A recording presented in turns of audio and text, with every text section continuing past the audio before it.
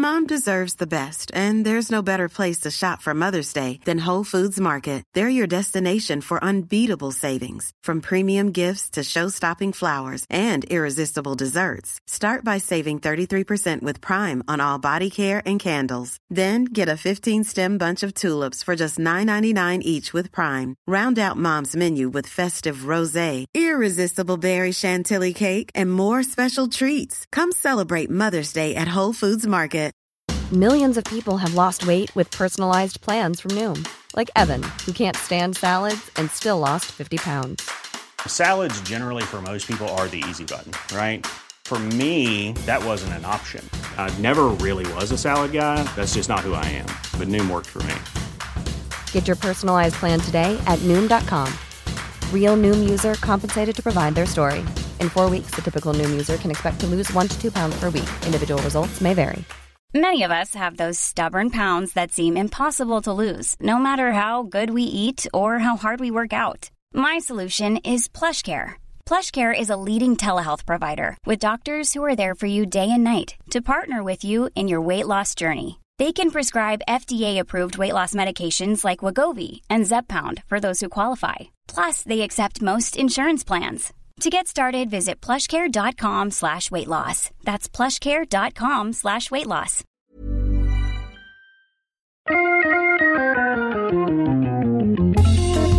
Welcome to Wood Talk. Now here are 3 guys who could do that too, if they had those tools. Mark, Shannon, and Matt.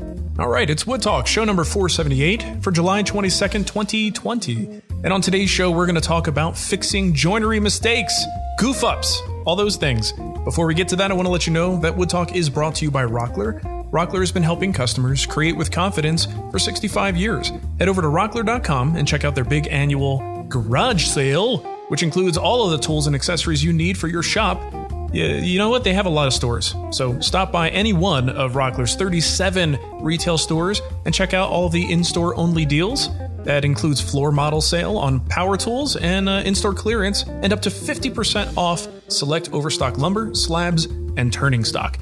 This annual garage sale runs from July 30th to July 3rd through July 30th, so don't miss it. Right now, get over there. Get on over there. And if you want to help support the show, you can do so by going to patreon.com/woodtalk and signing up to become a patron of the show. This week, we'd like to thank Joe Pruitt, Jeremy Long, Christopher Klingerman, and Jeffrey Kibler. Yay! Thank you. Hey. Thank you, you guys. Those were too easy, guys. Come on, change your names. Give me some real names. Yeah, last time it was all ethnic. Now it's all pretty normal. Make it up. Exercise your Ellis Island rights and change that name. Yeah, I just realized I implied that non-ethnic names are abnormal. That's way to go, Mark. Way to go. Whoopsie. Okay, so we've got a little bit of kickback Mr. this week Spagnolo. Yeah, right. I'm a little biased. What can I say? Yeah, we got some kickback on. Remember, we were talking about bench mats and protection for your workbench. We got some kickback on that. So, Shannon, take it away. Yeah. So both Sean and Trevor wrote in and said Sean has an alternative to the fancy schmancy ones, and that's just a yoga mat. You can buy them all over the place. They cover most benches, can be purchased inexpensively, and they have the added benefit of being slightly grippy, which helps keep the piece in place while sanding. The only thing I'm going to say to this is I have used some yoga mat material like for lining drawers and things, and it does seem to what's the word I'm looking for? Like, you know, when you use a clamp and it leaves like a stain on the surface, like the rubber part leaves a stain on the surface. There's oils in it. Yeah, when it goes under pressure, it actually like spooges out and it leaves like a little oil mark. I've found that yoga mats do that a lot. So maybe be cautious there, depending on what you're using it for. I wonder over time, like if enough surface dust just gets on the surface that it does dissipate over time. Because I know like those rubber, also like a drawer liner, but the one with all the holes in it. If you use that as like a sanding pad, can kind of do the same thing. It leaves that pattern on the work. But I think over time, as it gets coated in dust, it just kind of levels off. Maybe possible. And then Trevor actually has been using a silicone hobby mat. I think I've seen these in like model stores and things like that. Glues, epoxies, finishes peel off it with trivial effort, and it holds work just fine for sanding. Protects against denting as long as the surface underneath is clean. Oh, that's a key point. $50. I felt no guilt in trimming an inch off the edge, so I allowed full access to the dog strip. It's not as durable as I like, but I find that it stays on my bench until there's a rare event where it's in the way. It's 60 inches, so it covers about 2/3 of my bench, and that's been a blessing and a curse. I'm going to look for one that's full length when I do get rid of this. And he does include an Amazon link to it, if you haven't seen these before. That's got some potential, that one. Yeah, I think so. Looks good. I like it. And the one that I have has a lot of dried glue embedded in it that is not coming out. And if you pull the glue out, it's pulling the top layer and the rubber with it. Have you had this happen, Matt, on yours? I have not tried to remove any of the glue from it.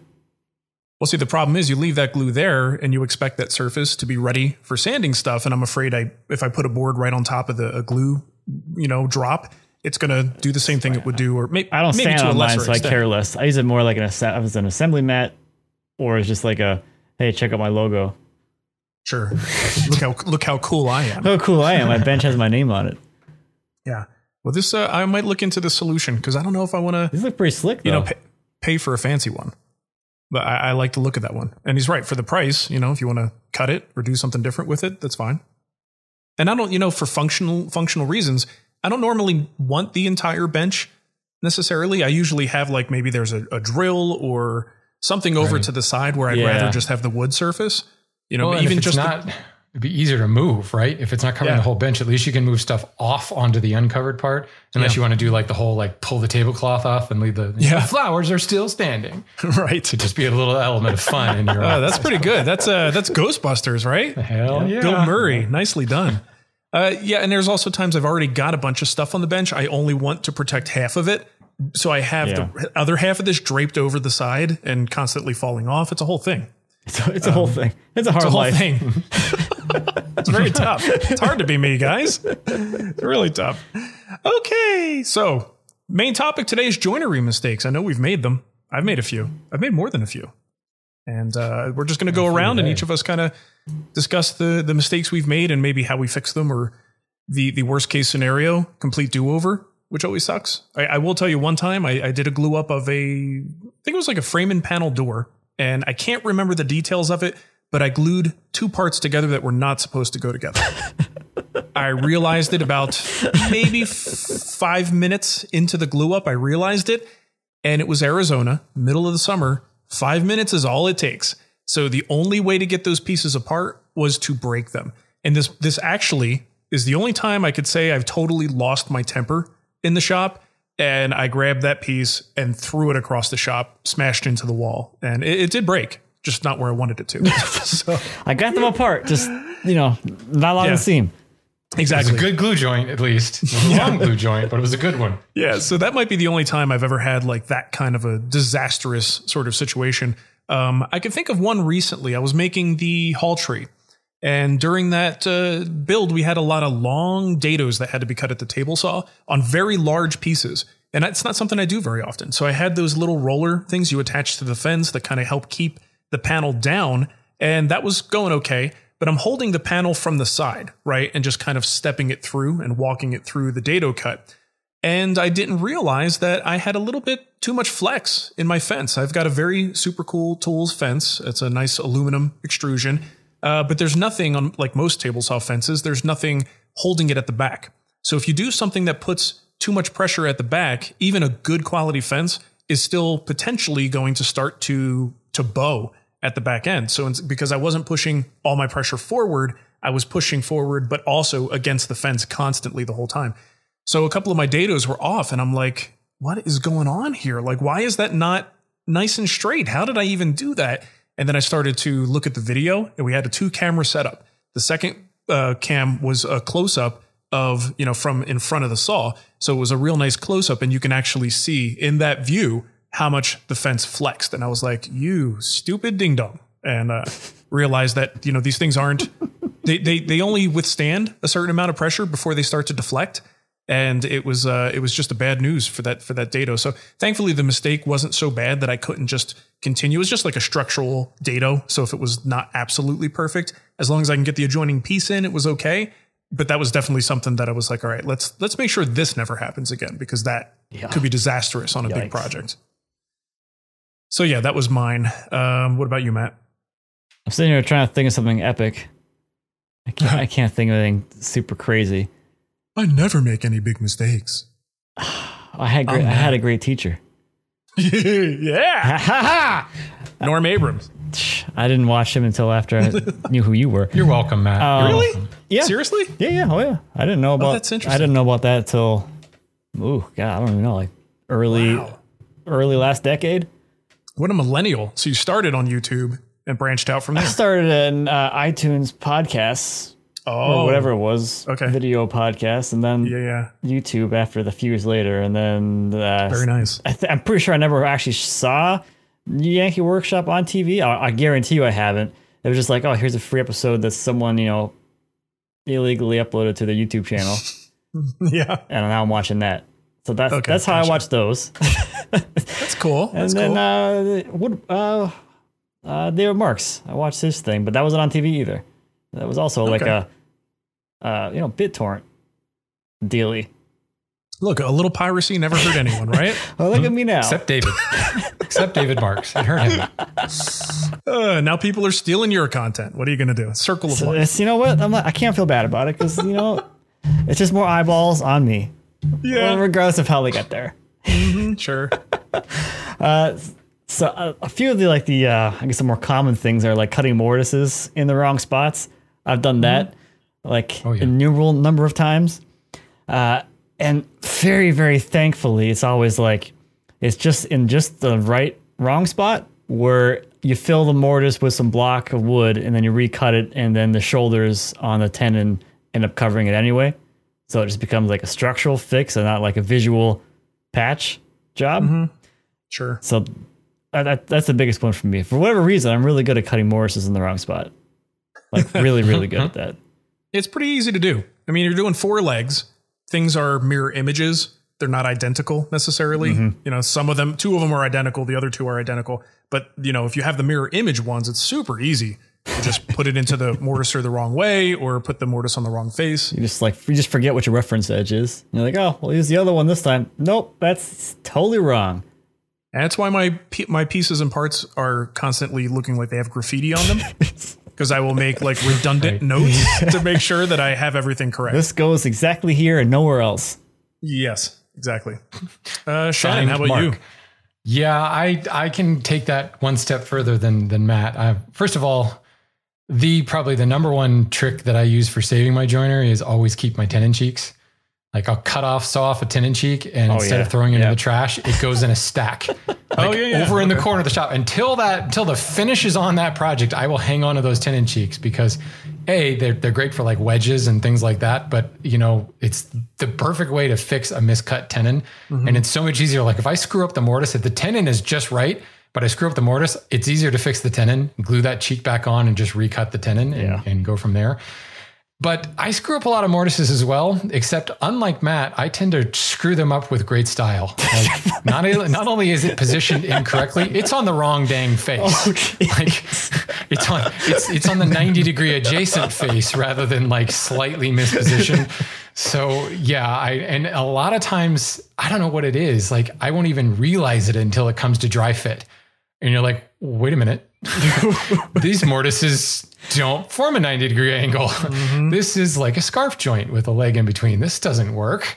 And I guess I've been fortunate in some respects where like the face that I had to fix kind of is deep in shadow. Like I made a drop leaf table and the face that was wrong goes under the drop leaf. Mm-hmm. So when the leaf is dropped, it's completely covered. When the leaf is up, the overhang is 18 inches. So you'd never see it anyway.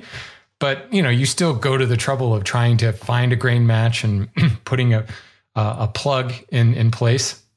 But then I've also screwed that up by like not thinking and just hammering in a plug and realize I just left in grain showing. So I might as well just like put a neon light on it and say, look, here's a patch, So then okay, now I've got to cut face grain. And, it becomes a challenge to get it to line up as much as possible. But what I've discovered is I actually can cover up a lot of that at the finish stage as well, which is interesting because I was always taught the opposite, like finish highlights all your mistakes, which I suppose is true to some respect, but there's a lot you can do there.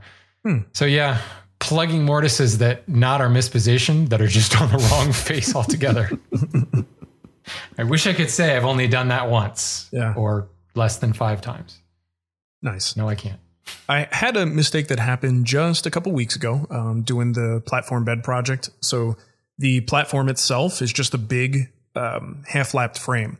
And I did all my half-laps. Everything seemed to be good. All right, let's do a glue up, right? So I glue one together, and I'm doing one at a time because this thing is just so massive. It was difficult to glue up. And I think I got to maybe the second one, and the pieces are sitting proud of one another. So there's too much meat in the half-lap. So take a measurement, and I don't know how, but one of the pieces just didn't get cut as deep as it should have. So there's too much material there. And the problem, it's already glued to one of the other pieces, right? Totally would have been a simple fix if that wasn't the case. And even then, okay, well, what do you do with a half lap that's too chubby? You take it back to the workbench, you get a router plane or a shoulder plane, and take it down a little bit until it fits. Well, the thing is, this is a giant L shape that's like 6 feet long, and another piece that's 6 feet long. It was just impossible to get it where I needed it to go.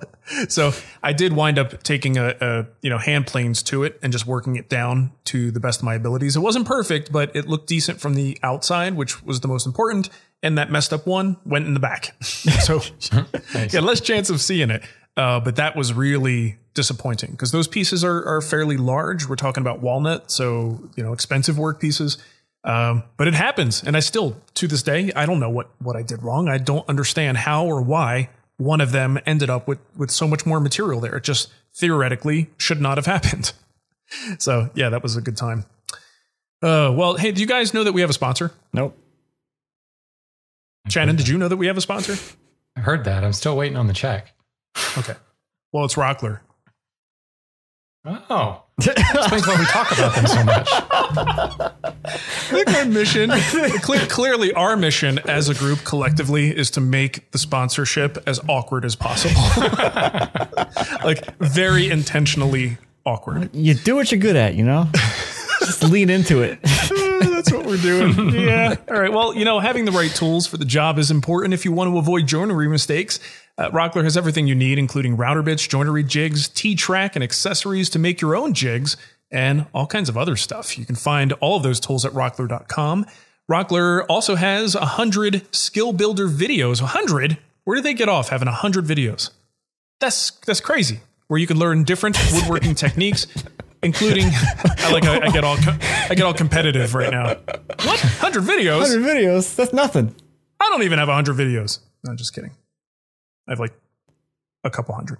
Okay, anyways. Oh, crap. I lost my place. Okay, so they've got a bunch of skill builder videos, including this is good. This is good. Matt, you'll like this. Oh, good. Waterfall corner joints. Oh, that's all I'm doing right now. You need to go watch this. You could learn something. Cutting notches for lap joints. So I could learn something about that. With the circular saw. Well, hey.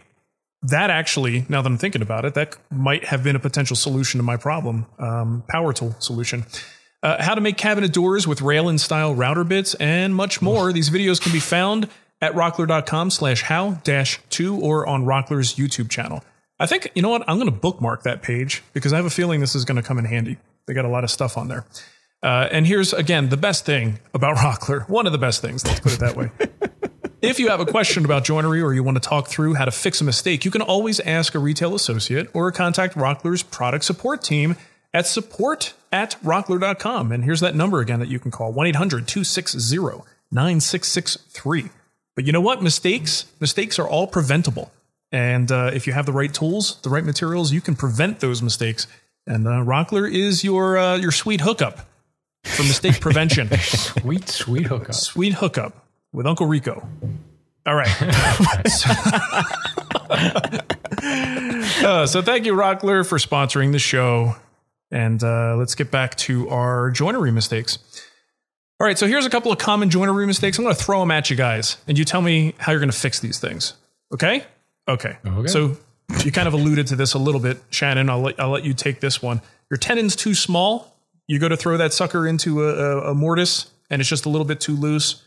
let's say, I'm going to give you two scenarios. One is just slightly loose. What are you going to do? Mm-hmm. And the other is really loose, so loose that you need to do something a little more drastic. One is slightly loose. The other's mostly loose. Sorry, it was a bit of a paraphrasing of Billy Crystal there. Yeah. If it's really loose, like I said before, I'll just glue the tenon cheek back on. And to be clear, I don't do anything. Like, I don't plane that surface, because if I've managed to keep the same tenon cheek, it's the same saw kerf and it glues back together without any kind of paring needed or flattening of the surface. It's fine. If you have to like make a piece, then yeah, you probably want to get the faces flat and glue it back together. That's the beauty of keeping your tenon cheeks, because it's the exact same thing. If it's just slightly loose, I use a shaving. I'll take, just reach down onto the floor and pick up a wood shaving from one of my planes, and I will actually like wrap it almost like blue tape, but blue tape made out of wood. Wrap it around it and it goes together just fine. I'll usually put some glue in there and kind of put a clamp on it. But even then, once you put glue and wrap the shaving, and then you can slide it into the joint, the mortise walls clamp the whole thing together, and it's perfect. Yeah. Nice. If you don't veneer works too. I was just going to say, if you don't use a hand plane and don't have shavings sitting around, certainly some veneer. What's veneer? 42nd of an inch thickness, something like that. Something like that. Yeah. It's pretty thin, but actually really a perfect solution for loose tenons. Okay, so tenon too large. I guess make it smaller. That's called woodworking. Yeah. Take wood off. They always start too large. It's the weirdest thing. Well, if it's too large, and let's say, if you're working on something like the example I gave before, it's a work piece that's too big, you've already torn down whatever the setup was. Sometimes all it takes is that shoulder plane or a router plane is a great solution for just finessing that joint. That's where hand tools come in. Yeah. A lot of times on power tools, and I know we've talked about this before, sometimes just hand pressure of your setup and how much you put pressure down on a workpiece. Let's say you're going over a dado blade with a miter gauge or a sled. That alone can cause some variances in the tenons. So I tend to leave my tenons just a hair, just a little bit too fat. And then I will finesse them with hand tools to get them into each of their mortises. And that's just maybe not the most efficient way to do it, but it's more satisfying when each joint is just perfectly sweetened. I like it a lot. Gappy dovetails. That's a common thing, or actually any interlocking joint, box joints, finger joints, dovetails. Something that will be visible in the end. Matt, what's your go-to solution for that? So there's like two scenarios here where it's like, is it gappy and like the whole joint is now loose? Or is it just like one of the tails is got a hole in it?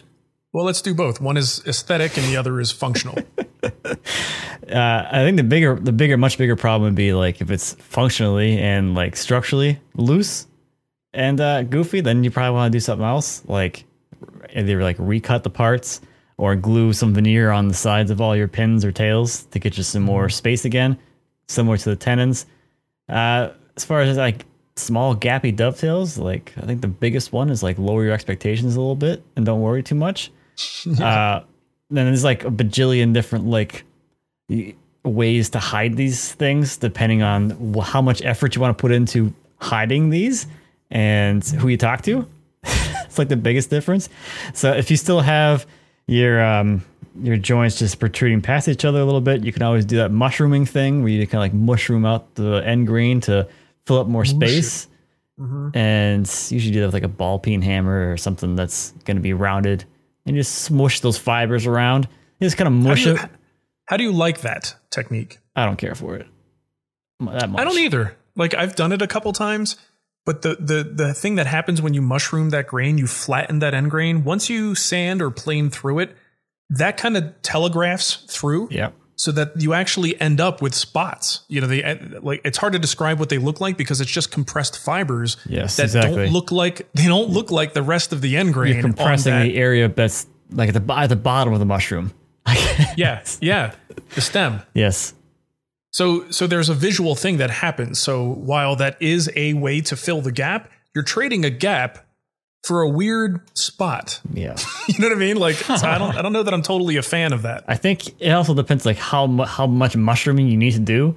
Like, I think if you don't need to mushroom much, it's probably not a big deal. You're not going to compress the fibers beneath it so much that when you flush up your joint, you see that dot. But if you got a big old hole to fill and you got to be wailing on that end grain, you're probably going to see that telegraphing effect. Yeah. And it's probably not going to look super great. So I think with a lot of these like gap filling things, they start to like, the bigger the gap you have, like the harder it is, I guess, to naturally fill. So that the next thing on the list would be if it's, let's say it's like a big gap or like it's got I don't know. It's a larger gap and it's fairly consistent. Another one I've seen is you take your saw and you just cut right through it again and you glue a little shim in there. So now you have a saw kerf with like strip, which may or may not be visible depending on the grain you happen to find that happens to match what you're doing there. The hardest thing with that is if you're going to be putting a block of wood or like a spline in there, the grain on your joint, your dovetail, is going to be at an angle. So you're going to have a grain run out. That's like the best case scenario because you're coming across at an angle. If you put a straight grain block in there, you're going to see that because it's not going to match completely. So there's that side of things. The best area to fix is like the end grain because end grain is kind of the easiest thing you can hammer something in there, saw it off, and it all kind of looks like end grain for the most part. So there's that side of things too. If you have like smaller gaps and you want to just like take like a chisel and make some little like chunks of wood and like just hammer them lightly into the gaps and glue them, that's another way to do it. Another way you can do it is like with some filler, either actual like wood filler, or you can use some sawdust and glue. That'll work too. The thing that ends up happening with my stuff most of the time is if I have them protruding past each other and I then go and sand them flush, for whatever reason, the sander actually adds a little bit of a mushrooming effect to the end grain is protruding past the face grain of the board. So on the pins, those tend to get mushroomed out and fill gaps naturally, and you don't have that dot problem with the mushrooming effect thing. Yeah. So yeah, if you don't have it's like if you have some small minor gaps, not as big of a deal as you really think, and they tend to sort of self-fill a little bit. Yeah. But it's the bigger things that sort of get you, I guess. And I've done the filler for hairline gaps where it's just purely a visual thing. There's a couple little gaps here and there. If you've got like a Timbermate filler that's the right species, it's a pretty darn good solution. Like to give you the illusion of absolute perfection. It's one of the few times I actually will condone using wood filler, wood putty. Very good. Okay, so let's talk more about gappy stuff. Miters. Miters, I think, are a little bit trickier because if the miter is gappy, that also shows a potential serious problem. Yeah. Right? Like if you have a gappy dovetail, chances are the mechanical orientation of the pins and tails is still intact. Functionally, it's going to be fine. But if you see a gap in your miters, I mean, you're doing a project right now that has the bevel cut on it. So you've got the corners as it follows around, the grain is following around the pattern. There, you've got these 45-degree joints. If you've got gaps, there's something else going on, and maybe filler isn't your solution there. Yeah, you have structural issues then. Yeah. Yeah. So, Shannon, what are you going to do if you have miter gaps? Well, I mean, what you just alluded to is it really big? Like, because now you're like robbing glue surface. Yeah. And you've got an actual structural issue. This, if it's a smaller one, this is an area where I say burnishing it or mushrooming it. You're not using a hammer in this case, but using like a screwdriver, or if you have a burnisher, that is fantastic.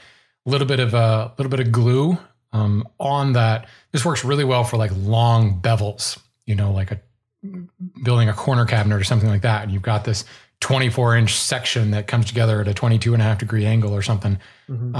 Being able to just put glue in that gap and then running over it with a burnisher or a screwdriver will just kind of slightly deform and bend things together. And the glue in between then essentially holds that together. So because you're not dealing with ingrain, you're not mushrooming out the ingrain and collapsing the cells, you're just kind of bending the face grain together. That will actually make perfect seamless miters, perfect seamless long bevels, etc. If the gap is wide, I recut it. Because there's so many things. I mean, you can look at it. If the gap is on the toe of the miter, then you've got too much material on the heel of the miter, and vice versa. If you're like looking at a picture frame where you're looking like down on the face of the miters, you can tweak and adjust that there. But that usually involves, like at the shooting board, like a little bit of blue tape. So if I have too much material out at the toe of the miter, I'll put a single strip of blue tape on the far left side of the fence, and that bumps the heel out a little bit. Wait a minute. What did I just say? Too much material at the toe. I'll put blue tape kind of right behind the toe, right by where the plane cuts. And that bumps the toe out a little bit, and we'll remove a little bit more material there. So it's tiny, tiny little adjustments. I mean, it comes back to having to essentially either finesse or recut that joint, because it compounds too, right? Yeah. I mean, usually especially in a frame, you don't just have one miter, you got 4. And the tiny little error you may find on that miter probably exists elsewhere, especially if you cut all those miters exactly the same way. So you can kind of finesse them together until you get to that 4th corner. And then that gap is suddenly a 1/4 inch wide. You're like, what happened? Yeah. So yeah, it usually involves recutting it altogether. Cool. Or at least finessing it at a shooting board. So some general prevention advice, and I was trying to think about this in a way that would be like really useful to people. But obviously prevention is only going to come down to a few things. I mean, obviously knowing how to cut a particular joint, knowing how to set up the tool for it is critical. Your tool calibration is going to be critical. Even if we're talking hand tools, are they sharp? Is the blade, skewed at a slight angle when what you're trying to do is produce a flat surface? And then, of course, I think the biggest thing that helps me prevent making mistakes is running a test board, getting scrap. And a lot of times I will run an extra piece. There's times where I'm milling up material for a project. I'll have some that look a little better than others. And I'll take an extra little piece of something. If it's a door frame part or whatever, I'll carry another piece through. And even if you don't want to use your good wood, take a piece of poplar, piece of pine, whatever other stuff you have laying around, run that through the whole process and label it as your extra board. And then when it comes time for the joinery, you have something that's exactly the same dimension. It's just a cheaper material that you can use for your setups. And if it works well in the setup, unless you mislabel something and cut the wrong spot, which can certainly happen, that is going to go a long way to help preventing errors. And then maybe that's another thing. Mark your parts.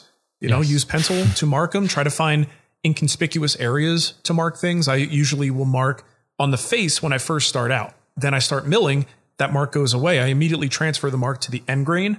And then the end grain is a spot most times no one's ever going to see it. So I could use a Sharpie to make a very clear mark that says this is this part or this side or whatever it is.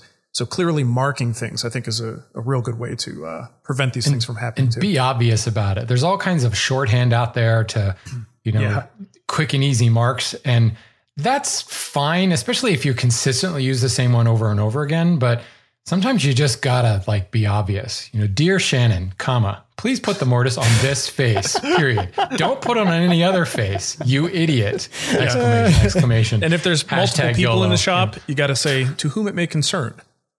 Right. This is the right leg. I'm facing the front of the chair. This is the correct leg. I think, if you're in like a multi-person shop, and more than one set of hands is on a project, I think having some kind of nomenclature and consistency with the marks is super important. But when it's just you, just be great advice there. Because being obvious so that a week from now, you know what you meant when you put that mark there, it's kind of important. Well, and we talk about putting them in inconspicuous places, and I agree with that to some extent, but don't be afraid to mark your parts. Because going back to our previous episode about finishing mistakes, probably one of the biggest mistakes is not pre-finishing, not surface prepping and things like that. Mm-hmm. So if you put a bunch of marks, that's fine, because that gives you an excuse after dry fit to then take everything apart, plane everything, sand everything down, and when you do that, then you can transfer your mark to a less conspicuous place to the glue up. But by making your marks obvious and putting them in places that you are going to have to remove, it can actually help you later on. Yeah. Because then you don't kind of skimp on that sanding step or that planing step or whatever, because you got to remove the pencil, or hopefully you didn't use a Sharpie there because those tend to soak in. Yeah. But tenon cheeks are a great place for marks. Yeah. Cool. Absolutely. All right. So we do have one email here from Owen, and he says, when adjusting a shoulder with a shoulder plane, how do you keep from taking your project out of square? I'm thinking about how when you adjust the shoulder, you are changing the shoulder to shoulder length along the piece. So let's step back a little bit for folks who might not know what we're talking about here. You're cutting a tenon. Probably this sounds like you could do this with a handsaw and still end up with the same screwed up result.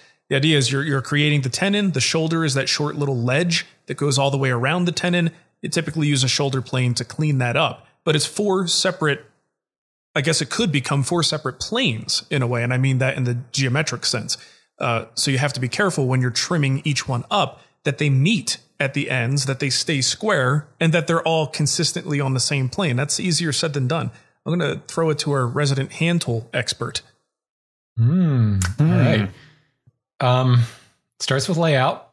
If the layout is consistent, you should have a line that you can work to. If you've blown past that line, that's when things get really ugly, because now you have to remove, take away more material.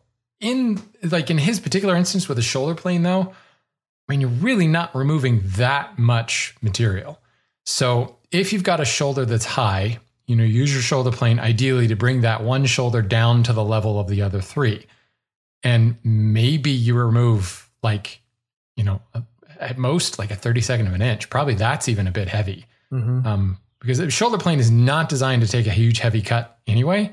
So if you find yourself taking like 6 passes with a shoulder plane to true up that tenon cheek, something's wrong. And then you might see an appreciable difference. But also, the larger the assembly, the less you're going to notice it. Like if you've got a dining table and you're joining together the aprons and the 4 legs, and you remove a 1/16 of an inch off the shoulder in one end, you could probably pull that whole thing together. And while it may be out of square, probably not. And at the same time, who cares? Because it's not like, it's not like a cabinet that's just going to have drawers running through it. So you do have to look at the end result. How important is it that assembly be square? But also, once I do actually pull it together, because most of the time when I'm fixing a gappy shoulder with a shoulder plane, it's like aesthetic more than structural, right? Yeah. Well, the shoulders aren't really structural anyway, but it's a very little material that's removed, and you might just be overthinking it, thinking I want to throw this whole thing out of square. The other extreme, I suppose, is if you do have to remove a lot of material, then you do have to think about, what did I just do? Like, did I shorten the length? In which case, you really only need to adjust one other tenon shoulder, like the tenon shoulder that's opposite that in the assembly. Because maybe you've changed the overall length from shoulder to shoulder of that table. Let's use the same example, using a table. So I've adjusted the shoulder on the long apron.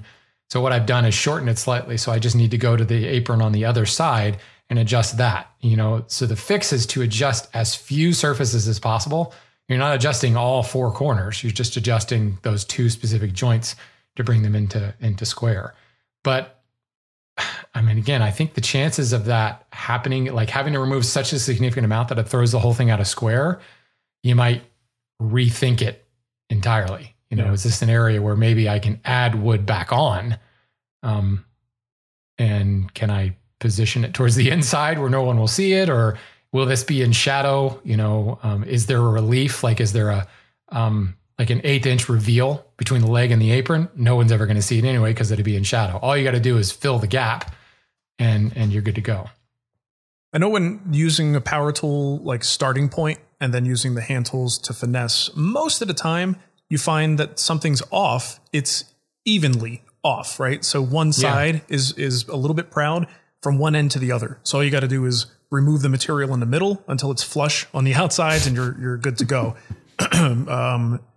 What I would typically do with something like this, I want to hold that piece up. I grab a square, and if I'm just like, okay, this is all whacked out. I can't figure out which shoulder is square, which one's correct. What happened? I think the only way to really figure out what's going on and what happened is to kind of go, maybe find your lowest point, the shoulder that's cut the deepest, get a square, run it along the side, and just see what's happening. Is it still square? So if that is still square and still your lowest point, you could use that as your first reference surface and work your way around. And once you get to the other end, you should meet again with that other shoulder. So there are ways to do it, but I love what you said, Shannon. A lot of times, think about an upper apron on a table. There's kind of only one shoulder, maybe two, if you're really picky about it, that actually matter visually, right? You could undercut the top and the inside shoulders. You could undercut them significantly. Probably isn't going to affect anything in the quality and the appearance. It's really those outside surfaces. Pretty standard practice in a lot of older furniture. Just to make sure that they don't become a problem and make a gap in the front, right? Well, and you actually brought up a good point. In this, especially in the hand tool world, is there a gap or is it just out of square? Like if you hand saw the shoulders of that tenon, a lot of times people will undercut it. Yeah. So what you may think is low is actually not. It's the opposite shoulder that actually is undercut, and it's driving the opposite shoulder away. It's not allowing you to seat properly. Mm-hmm. So then you come in with the shoulder plane, and it's just a matter of squaring up that undercut shoulder, and it allows everything to seat. So don't immediately think, okay, here's a gap here. That's the offending shoulder. It might actually be 180 degrees opposite of that. That's preventing that shoulder from closing. In fact, I think that's probably more common, right? It's not that I necessarily cut this too deep that I didn't cut the other side. Something is preventing that shoulder from closing rather than the shoulder itself is incorrect or cut too high or something like that. Well, and one more thing I want to mention, if you are cutting these at the table saw, very, very common thing that can happen, the short shoulders. So you do your long cheeks, right? Or your wide cheeks, then you rotate the board up so it's sitting on its side and you do those short shoulders and you wind up with something different. Like it cuts a little bit too deep or not deep enough. You have proud material. This is something that I kind of learned the hard way. A lot of times people's fences aren't square, and I don't mean square front to back. I mean square vertically. So you actually get a slightly different result when you have your piece flat on the table saw versus when it's sitting upright. So especially if the fence is kind of angled inward toward the blade by a hair, you're now referencing off the top of that fence and registering at a different position. So there's one thing to make sure you check, because that will haunt you forever if your fence is not vertically square as well as, parallel with the miter slots. So good thing to do just to avoid problems. All right. That does it for us today. Remember that we are proudly sponsored by Rockler. Rockler is a family-owned business since 1954. They're your go-to source for high-quality and innovative woodworking tools, finishing supplies, hardware, lumber, and expert advice. Whether you're building a simple bookshelf, a custom desk, or new kitchen cabinets, Rockler has everything you need to make your next project a success. Visit rockler.com and use the code WOODTALK, all one word, to receive free shipping on most orders over $39. Wow. Thanks, Rockler. Thank you, Rockler. Wow. just wow. So if you guys have questions, please go to woodtalkshow.com, fill out the form, submit the question, record your voice memo, email it to woodtalkshow@gmail.com, or hit us up on Instagram at woodtalkshow, or send us individual love notes if you prefer. Send those to Matt Cremona. He welcomes all love notes. All love mail. Just Matt. All comers welcome. Yeah. Of course, you can also look up Mark at Wood Whisperer and myself at Renaissance Woodworker.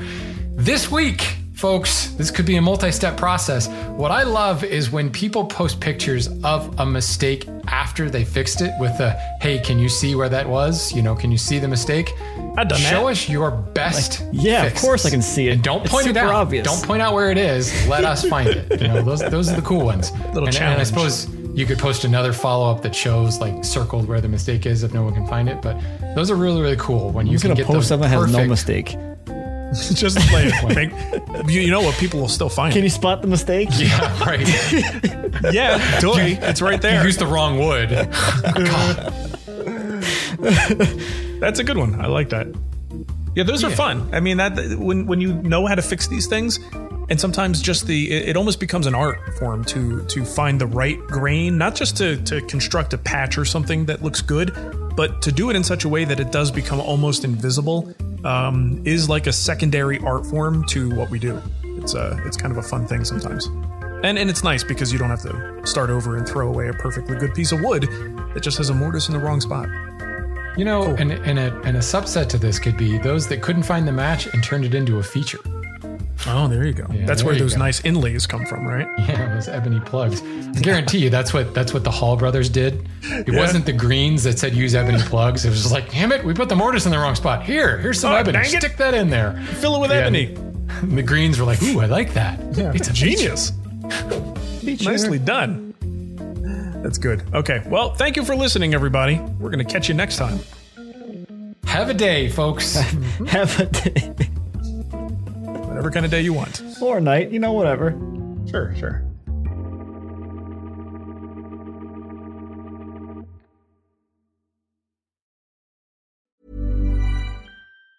Mom deserves the best, and there's no better place to shop for Mother's Day than Whole Foods Market. They're your destination for unbeatable savings, from premium gifts to show-stopping flowers and irresistible desserts. Start by saving 33% with Prime on all body care and candles. Then get a 15-stem bunch of tulips for just $9.99 each with Prime. Round out Mom's menu with festive rosé, irresistible berry chantilly cake, and more special treats. Come celebrate Mother's Day at Whole Foods Market. Planning for your next trip? Elevate your travel style with Quince. Quince has all the jet-setting essentials you'll want for your next getaway, like European linen, premium luggage options, buttery soft Italian leather bags, and so much more. And is all priced at 50 to 80% less than similar brands.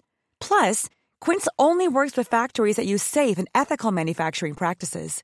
Pack your bags with high-quality essentials you'll be wearing for vacations to come with Quince. Go to quince.com/pack for free shipping and 365-day returns. Hey, it's Paige DeSorbo from Giggly Squad. High quality fashion without the price tag. Say hello to Quince.